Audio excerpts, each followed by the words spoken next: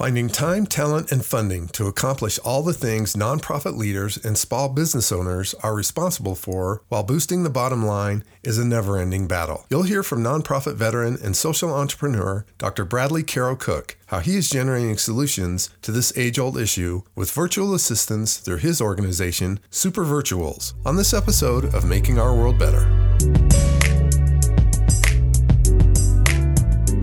Welcome to the Making Our World Better podcast, where you will find motivation and encouragement through lively conversations with inspirational people who every day are making our world a better place. Now, here's your host, Jay Clark. Welcome to the podcast. I am Jay Clark, and I'm excited to introduce our first guest of 2023, growth hacker and social entrepreneur, Dr. Bradley Carroll Cook. Since an early age, Dr. Cook has been dedicated to repairing and inspiring the world. His gift comes in the form of creating simple solutions to complex problems. He formed a nonprofit named Career Up Now when he was living in Israel to connect young adults through their careers. Can't wait to hear about that. He also founded a national mentorship nonprofit, so he knows firsthand how difficult it can be for leaders to manage administrative functions and staffing when operating budgets force organizations to run very lean. This led to his work with virtual assistants and his latest organization, Super Virtuals, which was formed to help nonprofit organizations and small businesses with operational functions that can fully delegate these tasks so leaders can work on their businesses, not in their businesses. And I can't wait to get into it and talk all about it. Dr. Cook, welcome, and thanks for being here. Yeah, thanks for having me. This is a great way to end 2022, going into 2023. So thanks for having me as a guest. Oh, I'm excited to get into it. So starting from ground zero, for somebody that doesn't know anything about virtual assistants, how would you describe the technology? Yeah, so just to share a little bit of a backstory to jump into please. that. So I found myself in 2012 moving to Israel, a foreign country, and quickly started a nonprofit there because there was a need for it. There's a program called Birthright that brings young Jewish adults to Israel for a week-long, basically a free vacation to connect them with their heritage. Oh, very cool. Yeah. And I saw that there were so many coming on Birthright, but they didn't have a connection or they didn't have an experience afterwards. So I said, I'm going to create a post experience where they can experience the social good and each of the different elements, the culture that Israel had to offer. And when I did that, I had no idea what I was going to get into because my background's education and special education. That's what I have my doctorate in. And so I didn't know what I was doing. And I said, the way that I'm going to be able to do this, since I have no money to do it yet, is I'm going to be able to, I should be able to find individuals that I can outsource to. Otherwise, you really get bogged down in the business. But I had no idea how to do that. So I ran the nonprofit for a few years. And during that time period, I started learning more and more, like reading Tim Ferriss's work. And it wasn't until 2016 that I actually cracked the code on bringing on actual excellent virtual assistants. And that one is when my organization shifted to the United States and became a national mentorship program.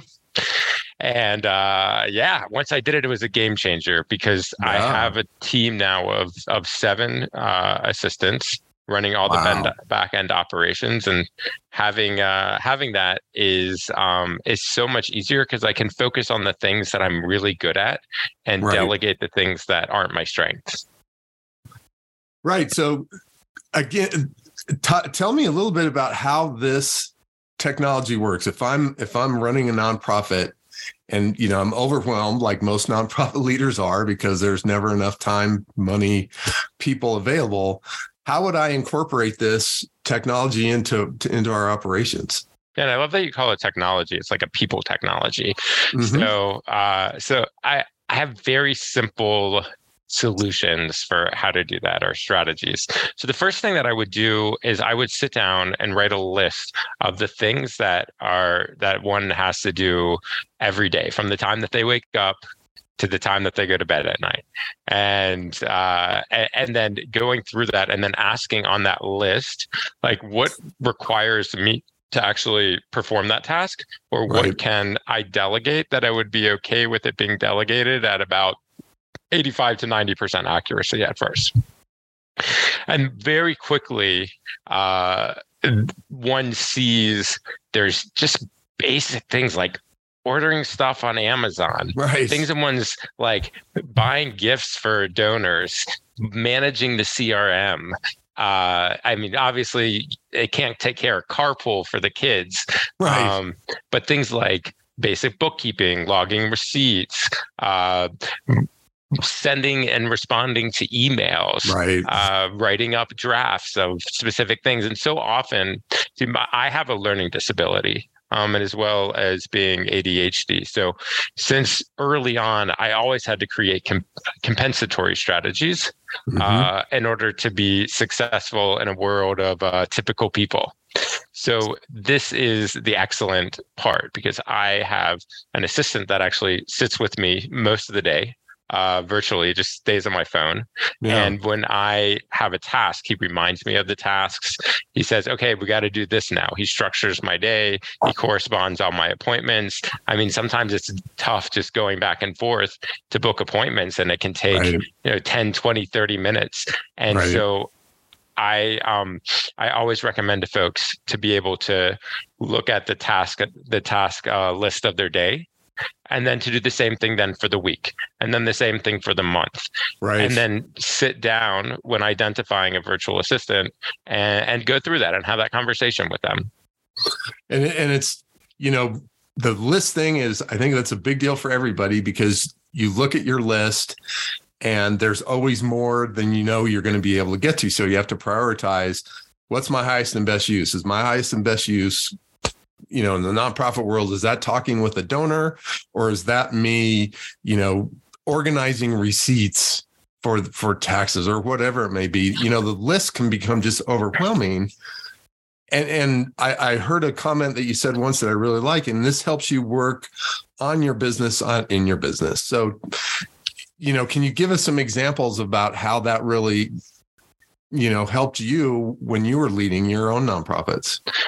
So I think it's the idea for working on the business rather than in the business is freeing up brain space to innovate, to push, to have the ability to look critically and not be stuck in the weeds. So I'll give you an example. Recently, we needed to do a website rebrand. It's been 6 years. There's hipper ways for things to look, since our engagement group is Gen Zs. And so the website itself, our board members kind of gave us ideas in our marketing committee. And then I sat down with our VA, who's a graphic designer and web developer, for whom I pay $10 an hour to. Wow. And so she very quickly got what I was describing and revamped the full website within about a week. She had a new website developed, and our website's pretty complex because we have a Google Ads grant, and there has to be like many different pages in order to optimize it. So she had to go through each and every page. I probably would have spent close to $10,000 to $15,000 if I were to hire someone stateside in order to do that. Plus, probably another $3,000 to $5,000 on rebranding the organization, and it just ended up costing me a few $1,000 for everything going across.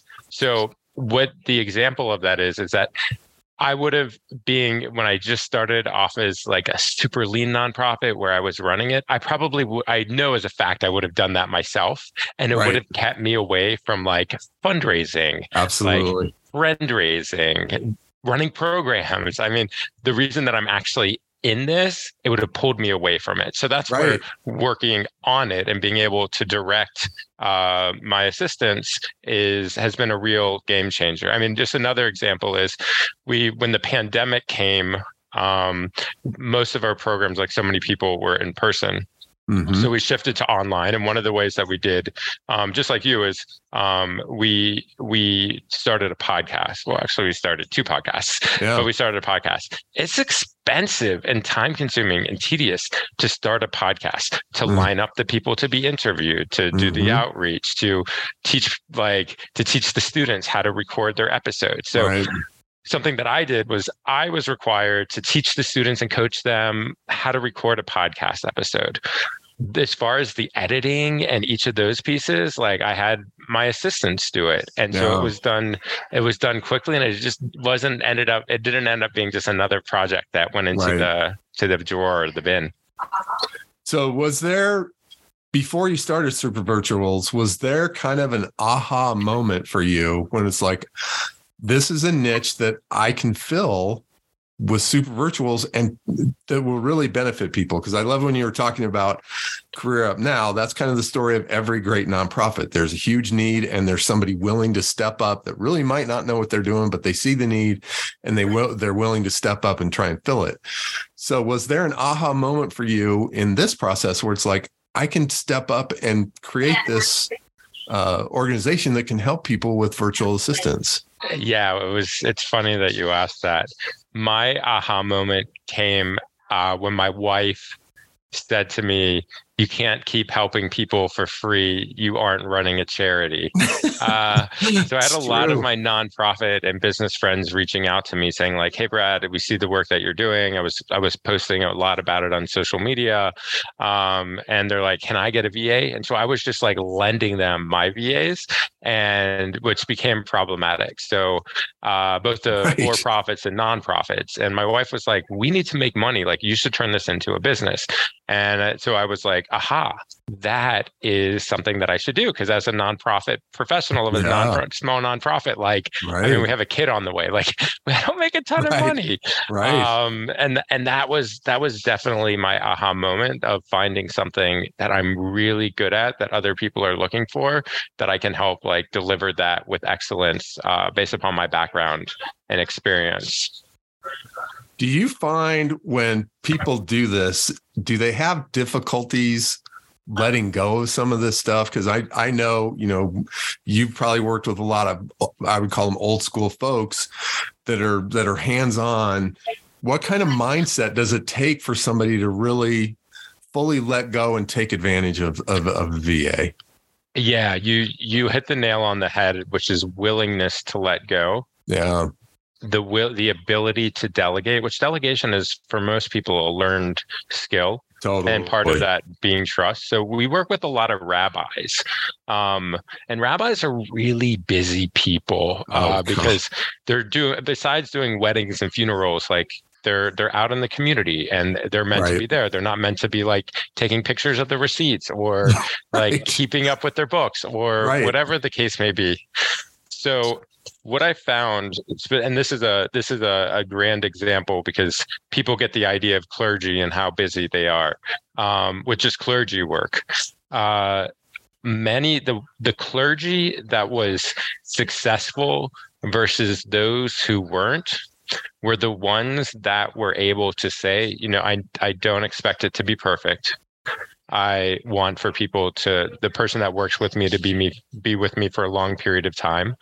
And I want to have the ability to coach them and work with them and help them become independent. So they're really fueling the pieces and I can just hand it off to them, whether it's via voice note, whether it's via email, managing emails. And the other part is that they think of ideas, like they do their own research. Like they'll go onto Google and say, what tasks can I give to virtual assistants? And then it kind of spurs off ideas of like, oh yeah, I could definitely use help with someone to do research on every fundraising appointment I'm going to go on, and to pull up a whole profile on the people. Oh, that's awesome. What's the most recent Facebook update that they did, and when they in the articles that morning, and then to go into that and be so prepared is so meaningful to our constituents, their congregants, and donors. And to have to do that themselves, or nobody can really afford to have a staff person that could do that. That opens up a whole nother. So instead of meeting with 2 people and having that kind of level of research behind them. Now they can probably meet with 10 or 15 or 20. So the ROI's got to be tremendous. Yeah. And I think the other part of those that are successful are ones that have the ability to put something in place called SOPs, or standard operating procedures. So something that I advise all of our clients is that they document everything. Like, go onto Zoom with your VA, or even get a software called Loom where you can screen record and talk through the different tasks that you're doing. So, for example, Iggy is my lead virtual assistant, and he and I were doing like a PSA and have to audition people for a PSA. So I was talking through with him, like, how we should respond to each person, like what if they say this, what if they say that. We were reviewing them, and he was just reading them to me. It takes me a long time to like type or write, and so I was just telling him what to do. He was recording it, and then he actually went through and created like a step by step of what to do. And then he has also then the ability, in case he got the mumps recently, but he's better now. He can then delegate that to one of our other VAs, so balls don't end up being dropped. Yeah, and again, I love it because it is just like you're saying. It's what are my strengths and what are kind of my soft spots. I can find somebody that can handle those, maybe even better than I could myself, which gives me more time to do what I do well and to really maybe advance our business or advance our nonprofit. Yeah, I mean, I'll ask you a question. Like, what's something that you don't have time to do right now that you'd really like to do? Yeah, that's a great question. The editing piece of these podcasts takes me a while. I like doing it, and this is my problem. I'm a DIYer, so I love doing stuff myself. But then I'll look up and it's like, oh my gosh, this took me 90 minutes that I really probably could have done, more client engagement or outreach or things like that. So it's, for me, I love the DIY piece, but again, I look at it and go, is it highest and best use of my time? Probably not. Yeah, and it's true. And I think the other thing is that so often as professionals, our personal lives bleed into our professional lives. Right. So, for example, right now, my wife and I are expecting this upcoming month, and we have lots of doctor's appointments to go to, but I'm not great at calendaring. So my wife messages my assistant and says, hey, Iggy, make sure that these are on Brad's on his calendar this week. And if he has appointments at that time, reschedule them. And then he goes and because rescheduling is also like a pain to like look at the schedule. Right. And so he just takes care of it and it's done. And I'm like, oh, this is great. You're out of all the back and forth and all of it. Yeah. Yeah. That's and the fantastic. other part is sleeping at night. So what I found is all of my assistants are in all my super virtuals, all my assistants are in the Philippines, and they work while I'm sleeping.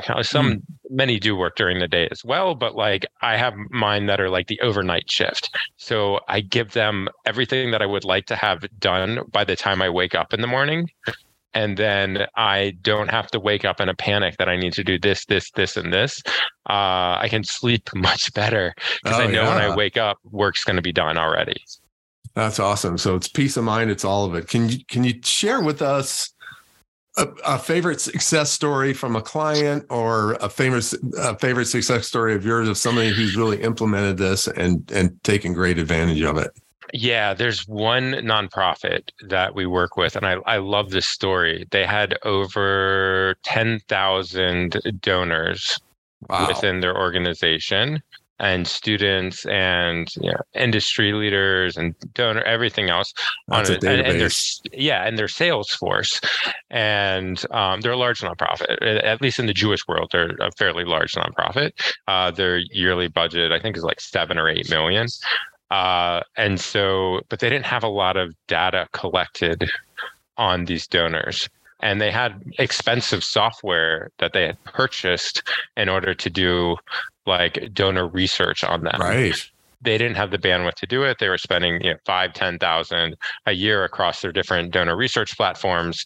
And so they approached me and said, like, what can you do with this? We want to know, like, what college did these people go to? What's their net worth? What organizations have they given to? Do they have a family? I mean, lots and lots of a huge, and they were getting quotes for like between like $30,000 and $50,000 to do the task, because it was dozens of hours of work. And they needed it done quickly because they had a big campaign coming up. Right. So we were able to sit down. We did it in about 2 weeks. Wow. And they ended up fortunately raising a lot because of the work that we did, about $4 million. Wow. So it was a big success. And they continue to use that instead of just like the database being a place to collect.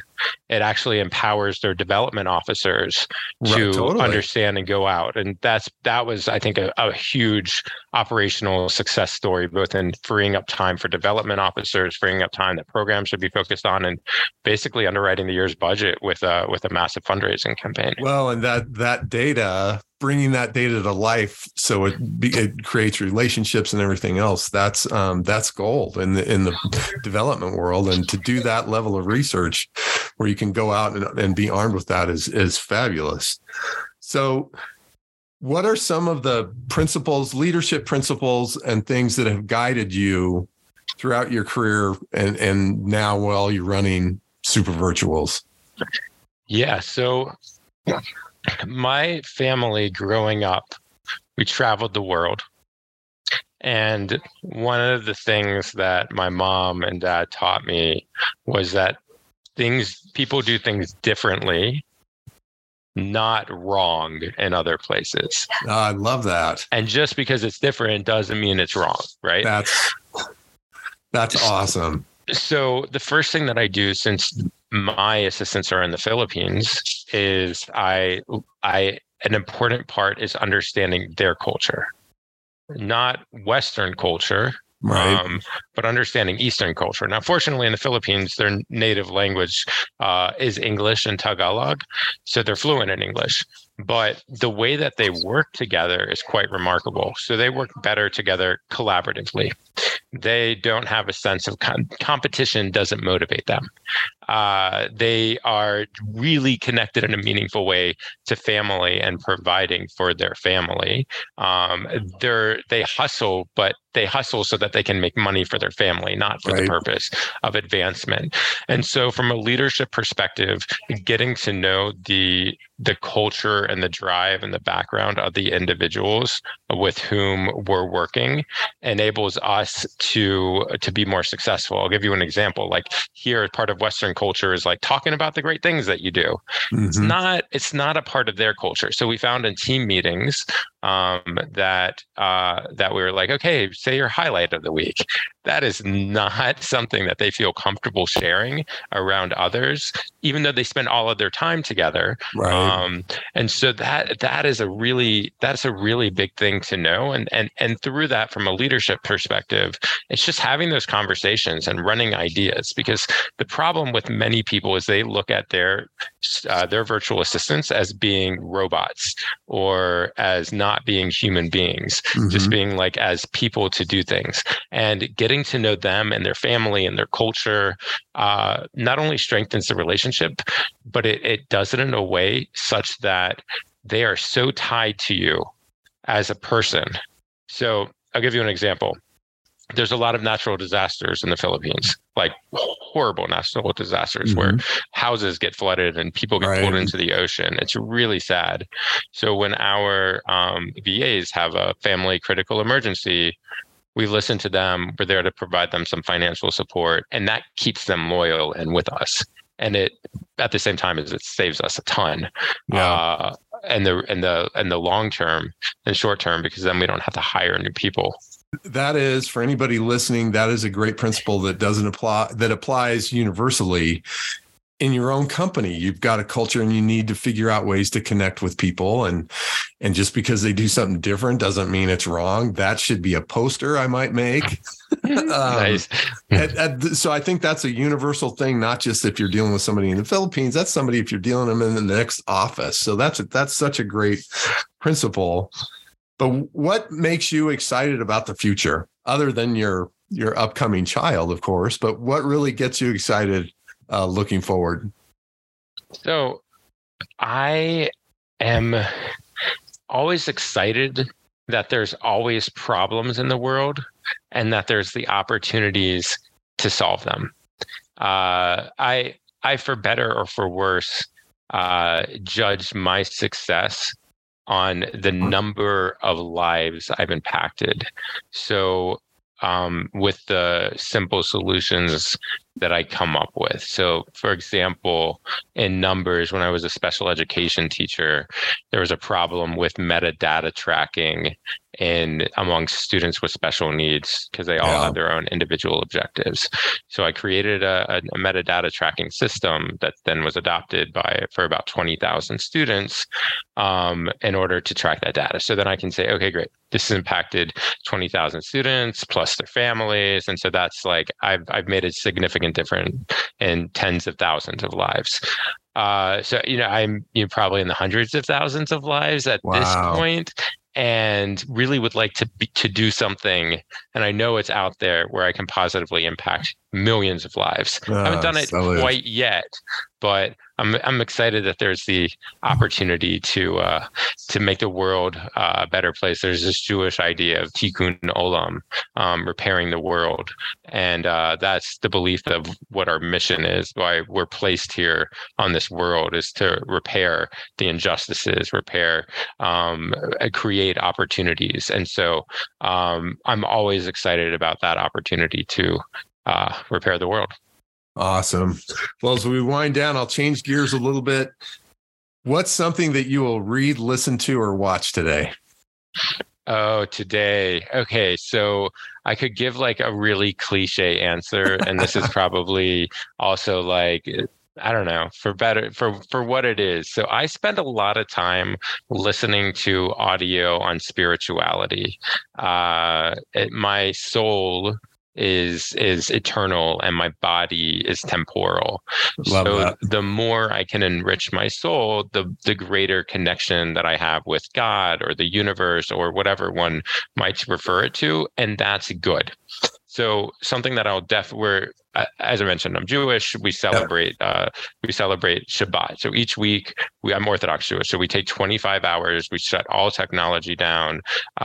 We don't do the lights. We don't do and we just spend the time with family and learning spirituality, and that's every single week. So every week there's a Torah portion, like a portion from the Old Testament, from the 5 books of Moses that's read, and so I spend time listening to audios pertaining to that, because there's a belief in Judaism that is not just like a book, it's that it's actually something that's happening, and there's something to learn from it in one's life or the world. So I'm going to be looking at how does this week's Torah portion specifically apply to my life, and how can it enhance and brighten and help me do more good in the world.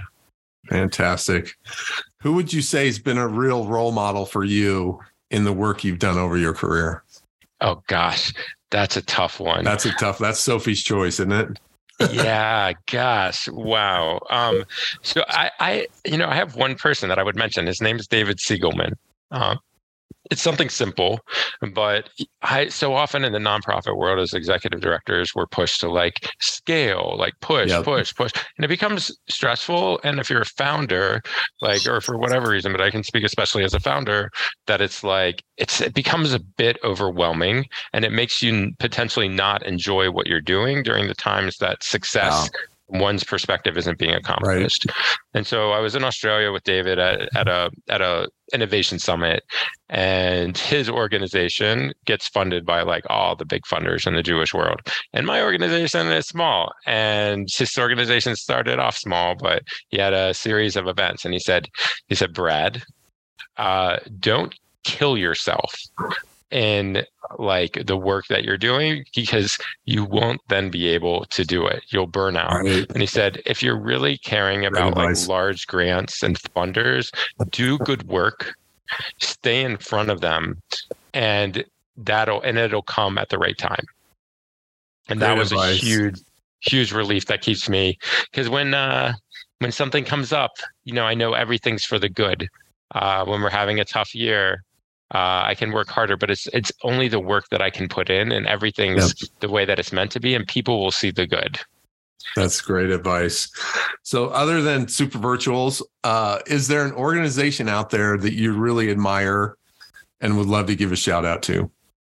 I mean, Jay, other than the work that you're doing, or can that be can that be the one that that I give a shout out to? I'll take it. Oh, thank you.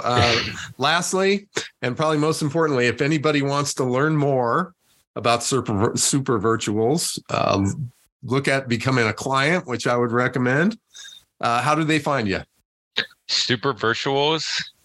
So supervirtuals.com. That's simple. Or if they want to be just like ask me questions or be a resource, I'm always happy to like volunteer my time if people have questions or that's helpful. You can find me on LinkedIn at Bradley Caro Cook or Facebook, Bradley Caro Cook. Like I'm the only one of me. So it's not like it's not like Jay Clark. Funny. Well, this has been fabulous. We'll put all that in the show notes. Dr. Cook, I'm grateful for your time. Good luck with the new baby and keep up the great work. Thank you for having me. Stay well. Happy New Year. Thanks for listening, and I hope you learned some great lessons from Dr. Cook like I did, not only about virtual assistants, but about connecting with other people. This podcast was brought to you by JC Charity and Event Services.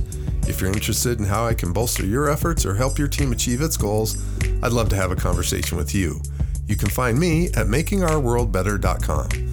To learn more about Super Virtuals, visit supervirtuals.com or follow Bradley Caro Cook on LinkedIn or Facebook. Check the show notes for links, and if you enjoyed this podcast, we'd be grateful if you'd share it with a friend. Until next time, I hope you're inspired to find a way to make our world better.